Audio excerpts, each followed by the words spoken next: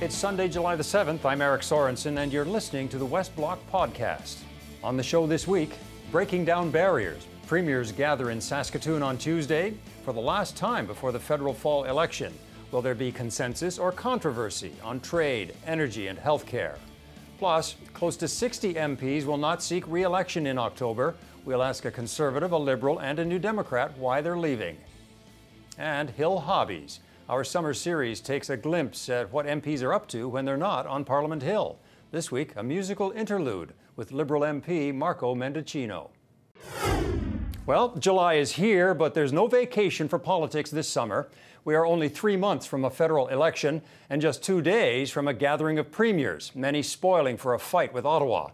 That sounds familiar, but how times have changed. Cast your mind back to July 2015, the last time that premiers met before an October federal election. What's different? Well, first of all, there were women premiers then. There's not one anywhere in the country today. And almost everyone here is gone, mostly Liberals. One Liberal still standing from this picture, Premier McNeil of Nova Scotia. And joining us now from Halifax, Nova Scotia Premier Stephen McNeil. Mr. McNeil, you haven't aged a day from those pictures 4 years ago. Let me ask you, which one of us is the politician? The Liberal premiers back then had a Conservative Prime Minister in their crosshairs. This week in Saskatoon, it'll be the other way around. Hardly any Liberal governments left. Your poll numbers are down. The federal Liberals are down. What is wrong with the Liberal Party these days, do you think? Well, I'm grateful for Nova Scotians to give me an opportunity to have a second majority government here in our province to continue to build the momentum that we've been able to do and turn the economy around, grow our population, retain more young people. But I believe this First Minister's meeting will be like the one 4 years ago. It won't just be focused on the current Prime Minister. It will be any issues that we have. We'll ask all federal leaders where their stance are as they're heading into a federal election campaign. Do you have a sense, though, why Liberals have fallen out of favor over the last few years? I think if you look across the country, the electorate is volatile. There's no question about it. We've seen, regardless of the political stripe, in that last 6 years, we've seen successive governments fall in different provinces, both Conservative, New Democrat, and Liberal governments. I don't think it's a particular political stripe. I think the fact of the matter is we're now moving in a different direction in some provinces. Their citizens have chosen a new government.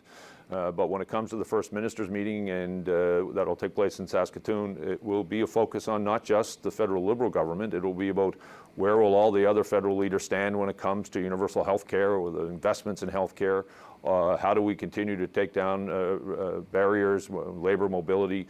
How can we help grow the economy? In healthcare, one of the issues there, I don't want to say it's a crisis across Canada, but there have been shortages. You've had problems with, say, anesthesiologists in Yarmouth, but across the country there aren't enough doctors, it seems, family doctors to go around. What's the prescription as far as you're concerned?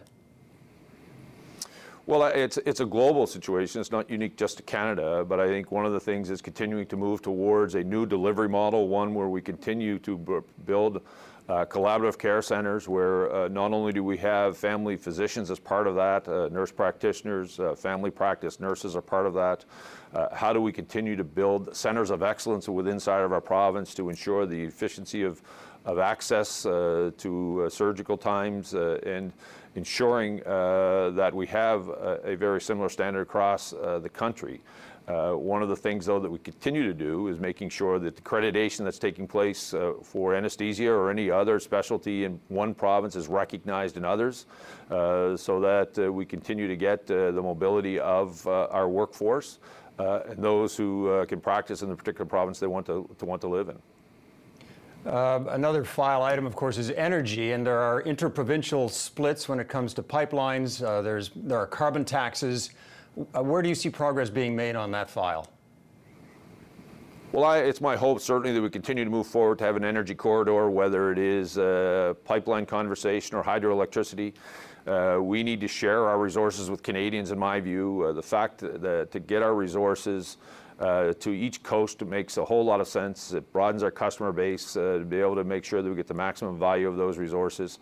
at the same time sharing them with each other in each province. Premiers have been talking about that for decades, really, to break down those barriers. There's been some success. Where do you see the next maybe breakthrough in trying to make it easier for interprovincial trade? Well, listen, it's critical. I've been a proponent of this from the very beginning. We're signing deals with Europe, with the U.S., and we have these barriers inside of Canada.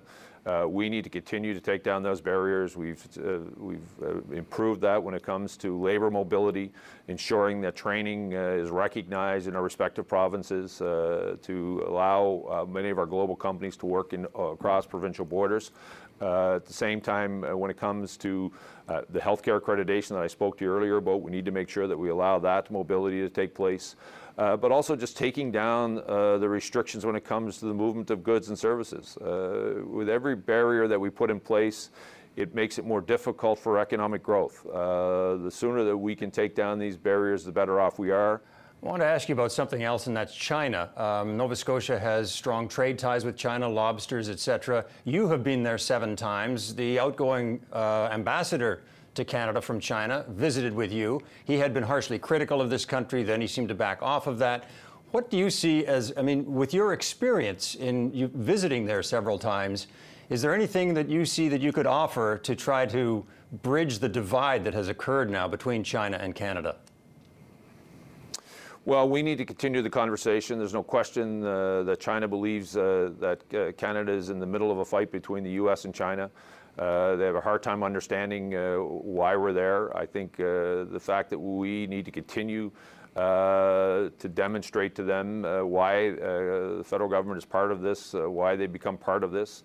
But from a provincial point of view, my role has been and will continue to be to ensure that I go in to continue to open up the lines of communication, continue the dialogue, continue to build on the work that we've been doing over the last 6 years now.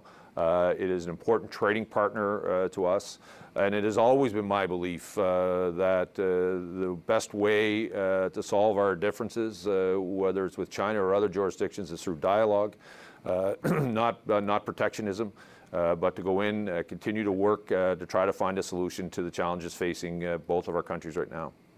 All right, Premier McNeil in Halifax, thank you for joining us. With the election looming, MPs are preparing to defend themselves against a new slate of candidates who want their jobs. But some are stepping away from the fight and putting life here behind them. To talk about why and what's next, we're joined by Conservative Guy Lauzon, Liberal Frank Baylis, and Finn Donnelly of the NDP. So, gentlemen, the question for all of you is why now? And I'll start here in studio with you, Guy. You're 75. Is it any more complicated than that? Well, I'm 75 years old with lots of energy. But, you know, this is an all-consuming job, Eric. And you have to sign on for 4 years. So I had to think about, am I going to have the energy in 4 years' time that I have now? And my wife, my loyal wife, has been beside me for 15 years. And it's time to spend a little time in Florida. Yeah, that sounds good, I think, to all of us. Frank Baylis, you and Finn Donnelly are more in a mid-career stage, but you're leaving after just 1 term in a relatively safe Montreal riding. Is it a case of you tried it and you didn't like it much? Well, you know, many things come together when you make a decision like this. Like Guy, my wife would like to see a bit more of me. That's one. My business partner would like me to come back and help a bit more in my business. And also, I was not happy with some of the things in Ottawa, the way the debates take place and lack of what I call constructive debate, maybe a lack of civility and respect too. So all these things came together for me, and I thought, you know, maybe I'll just take a step back. Finn Donnelly out in Port Moody, Coquitlam. You came in just ahead of the NDP's, you could call it a rogue wave in 2011. Now 1/3 of your caucus is leaving. Are you getting out because the best days for this party are behind them, at least for now? No, not at all, Eric. First of all, it's been an absolute honor to serve. For me, it's been a decade, 17 years if you include local politics. I've loved it. I've served and enjoyed being a part of in the nation's capital, and I wouldn't change a minute of it. And I'm very hopeful for our party going forward. Like my colleagues, I definitely would like to spend more time with my wife and family, and I think that's as they've expressed, a tough thing of this job, but I'm really looking forward to transitioning back and focusing on the Fraser Watershed Initiative, which is my passion and why I got into politics in the first place. You all mentioned family. I think that a lot of Canadians don't realize the degree to which family is affected by jobs that are as all-consuming as this. So in whatever you're going to do next, was your experience in Parliament something that can be useful going forward?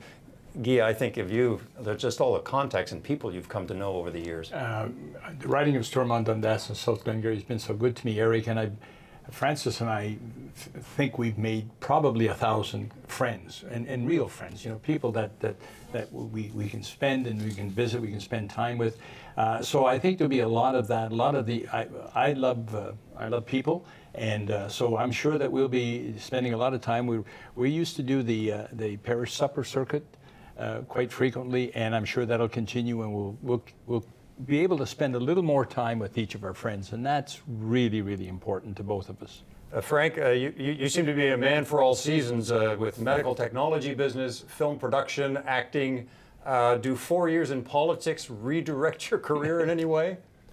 Well, as was mentioned by Finn and others, first of all, what an honor. So I was such an honor to have that experience, and I think I've learned a lot from it. And as Guy pointed out, I've made a lot of friends, a lot of contacts around the riding, absolutely, but also across the country and in many parties as well, not just the Liberal Party, but in the NDP and the Conservative and Green Party as well too. So I'm going to look to keep up those contacts and build on those friendships. Finn, you were here for about 10 years. Is this a springboard to something else? And I use the word springboard knowing that you were a marathon swimmer. Well, definitely I'm returning to my passion, which was the environment. That's what got me into politics. And I have served 10 years and I've learned a lot, especially in the last 2 years specifically. We've been trying to create a $500 million watershed restoration fund specifically to restore the Fraser, one of the greatest salmon rivers on the planet. But it's in trouble. Things are changing rapidly in Canada, and we need to restore and move towards a restoration economy. So I'm very much looking forward to transitioning my work and what I've learned in the nation's capital to focus on those efforts right here in British Columbia and on one of the most amazing watersheds on the planet, really. So that is going to take a lot of time, energy, and focus, and definitely what I've learned in Ottawa can be applied here. But like Frank and Guy, I've made a ton of friends. I've made friends in the riding, but also across parties, and certainly with talking to ministers. This job allows you access, which is incredible. So I'm going to continue to use that after October 21st. I want to ask each of you just the wisdom that comes now that you're stepping away from being here. What would you leave your colleagues who are going to carry the fight forward? Guy? Well, I tell you, take this job. This is such an honor, such a privilege. There's only 338 of us allowed to sit in that House of Commons. That's out of 35 million Canadians. So that's the honor that is bestowed on you when you're elected. And when I walk up when I stand at the eternal flame and I look up at this is my workplace. You come into this building, this is your workplace. But the Parliament of Canada is my workplace. Yeah. What an honor. Yes, I'll bet. And I suggest to them that they just treated it as an honor. And yet, Frank, you indicated off the top there that some of the way that debate unfolds here, and it's not anything new to these last 4 years. That's been around long enough to see a lot of that. Do you have any sort of parting thoughts when it comes to the partisanship, whether that's just a necessary evil, or is there something we can do with less of that? I think we could do with a lot less of it, and I don't think it's necessary at all. In fact, I believe that the rate of change that's happening in the world right now, we can no longer permit ourselves to be so unproductive and have such meaningless debates. So I would encourage anybody new coming in not to come in and just accept the status quo and say, well, that's how it is, that's how it's always going to be. It doesn't have to be like that, and there really are amazing minds on all parties that could really contribute to making Canada a much better place. And I'd love to see us, what I was trying to do is promote a lot more collaboration instead of confrontation. I really think that's something that's needed. Finn, you're not long in the tooth, but I would think with 10 years behind you, you would have some wisdom perhaps, or any pearls of wisdom for your colleagues? Absolutely. One thing that is very noted is while you're here, it's an honor to serve in Ottawa, however it goes fast. So if you have a particular passion or focus, you need to work on that quickly the minute you get elected and take office, because before you know it, you're going to be looking at either another election or a term behind you. So you know, while you're there, take advantage of it. That's the advice I'm giving Benita Zarrillo, who's the city councillor who's I'm hoping to replace me in the fall, and that's the advice I got from Dawn Black when she passed on advice to me when I took over in 2009. So and other colleagues, you know, when I talk with them, that we just realize how even 10 years is a blink of an eye. I was fortunate to get some legislation passed in the Fisheries Act just recently, and it was a great way to go out, legacy banning shark fins from coming into Canada. I know that's something Frank supported, which I appreciate, and others support that. And you have to be very focused and passionate and really work hard and fast to get, if there's a particular issue you want, you have to get that through fast, because it goes quickly. The years go by quickly, and so does this segment. Finn Donnelly and Guy Lauzon and Frank Baylis, thank you, and good luck to you all. Our ears are attuned to the discord on Parliament Hill, but in this week's installment of Hill Hobbies, we found harmony in the music of melodious MP Marco Mendicino.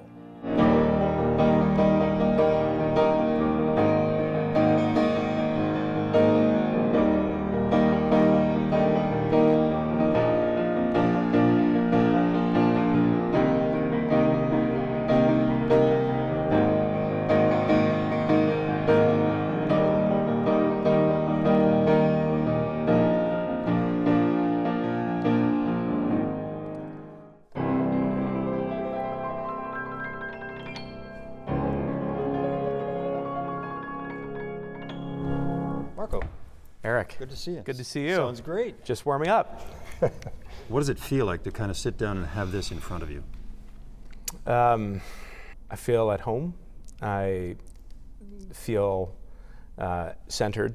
There's a special place in me, I think, for piano and for music.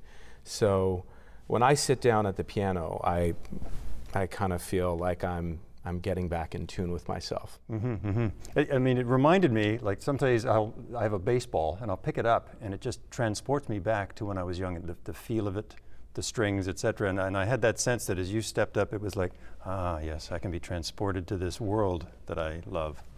Absolutely, and you know, work can be tough and it can be challenging, and it's in those moments where I come back to piano and I come back to music. And you're absolutely right. I find myself kind of doing the same routine. I sit down, I'll open up the piano and close my eyes and just play what's on my mind. Sometimes that's classical, sometimes that's Bach. I like to play Bach when, you know, I'm working problems out in my head. Bach is very mathematical. You know, his fugues are very structured. It's funny, when I was younger, Beethoven really appealed to me a lot more because of his emotional grab of the audience and the listener. And as I have made my way through different stages of life, I have found myself drawn more to Bach. You know, I've been playing a lot of Disney these days because my daughters are, it's funny, they're picking up some of the piano through ear. Four years ago, it was Frozen, which was the big movie of the day. But so, you know, I don't know if I can still.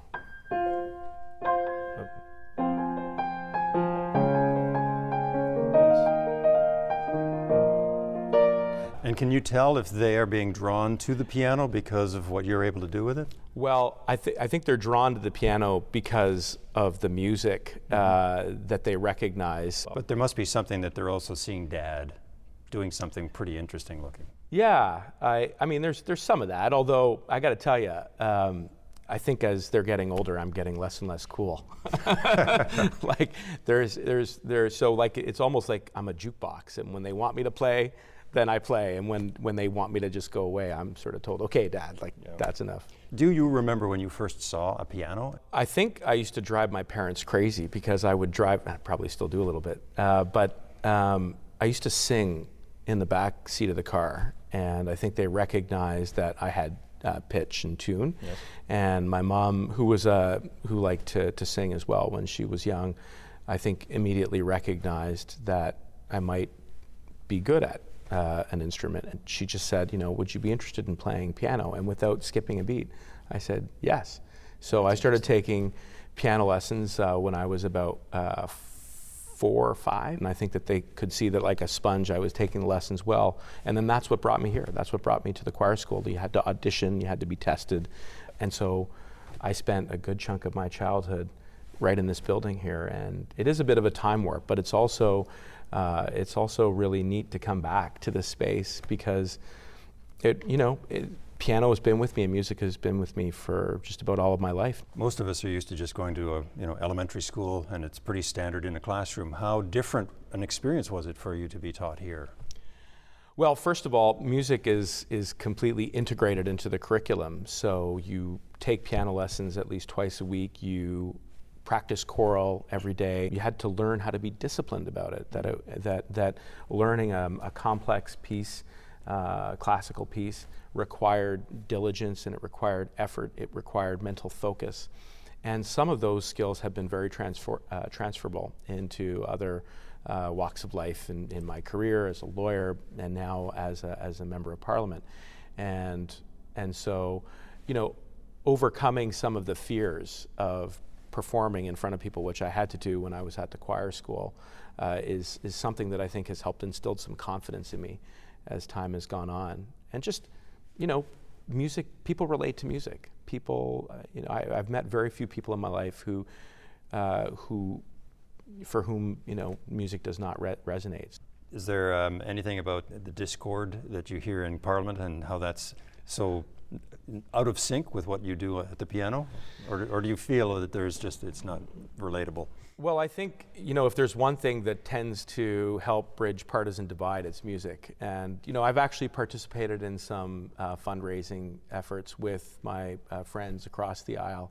And that's really when I'm having the most fun, is when we all get to sort of put away the sort of adversarialness and just kind of remember that we're all here to achieve the same thing, which is to build a better country. Is it for you, when you're playing in front of other people, is it about the music, or is there an entertaining thing that you like to enthrall people?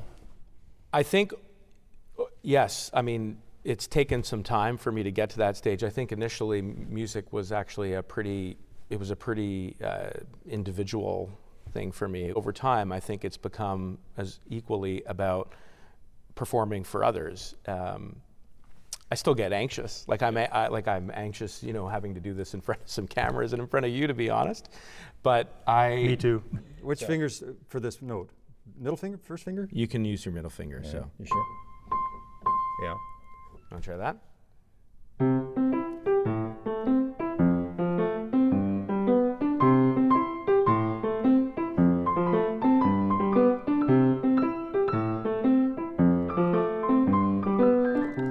Sorry. Just take it. Okay, I get up to here, and then I got to switch to the middle again. Yeah, right? that's right. And then just follow your fingers. There you go. You ready? Yeah, maybe. You're going to do great. You got this.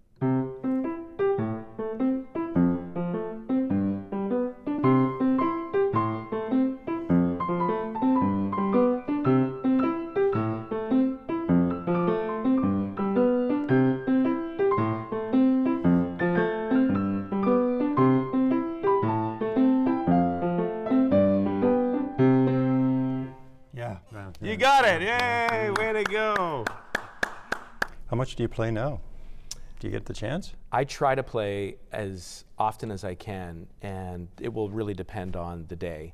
But when I'm in Ottawa, I am fortunate in that there's a hotel that I stay at, and there's a piano there, and they're fantastic. They let me play it whenever I want, and it's usually like late at night. It's usually 10:30, 11 o'clock at night, and I'll just go up there and I will play for a half hour or sometimes 2 hours. And really? Yeah, and I'll just keep playing and playing until I kind of feel back in tune. and you look over your shoulder and discover people have gathered? That has happened on occasion, much to my surprise. But there have been a couple of occasions where colleagues have managed to track me down, and it's fine. I mean, I enjoy playing with them, but it's kind of like this little space that I try to reserve for myself. So some other pieces that I know folks like when my friends say, well, what, can you play Elton John? Like one piece I know that I like Elton John. people like is Tiny Dancer, so.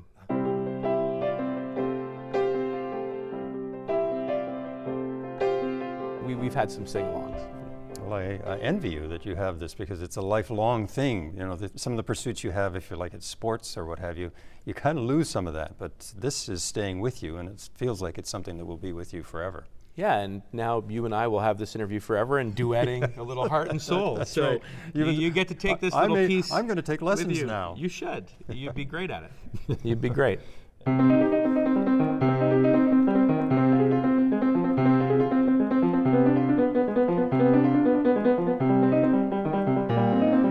Thanks for listening. You can follow us on Facebook, Instagram, and Twitter. I'm Eric Sorensen for the West Block.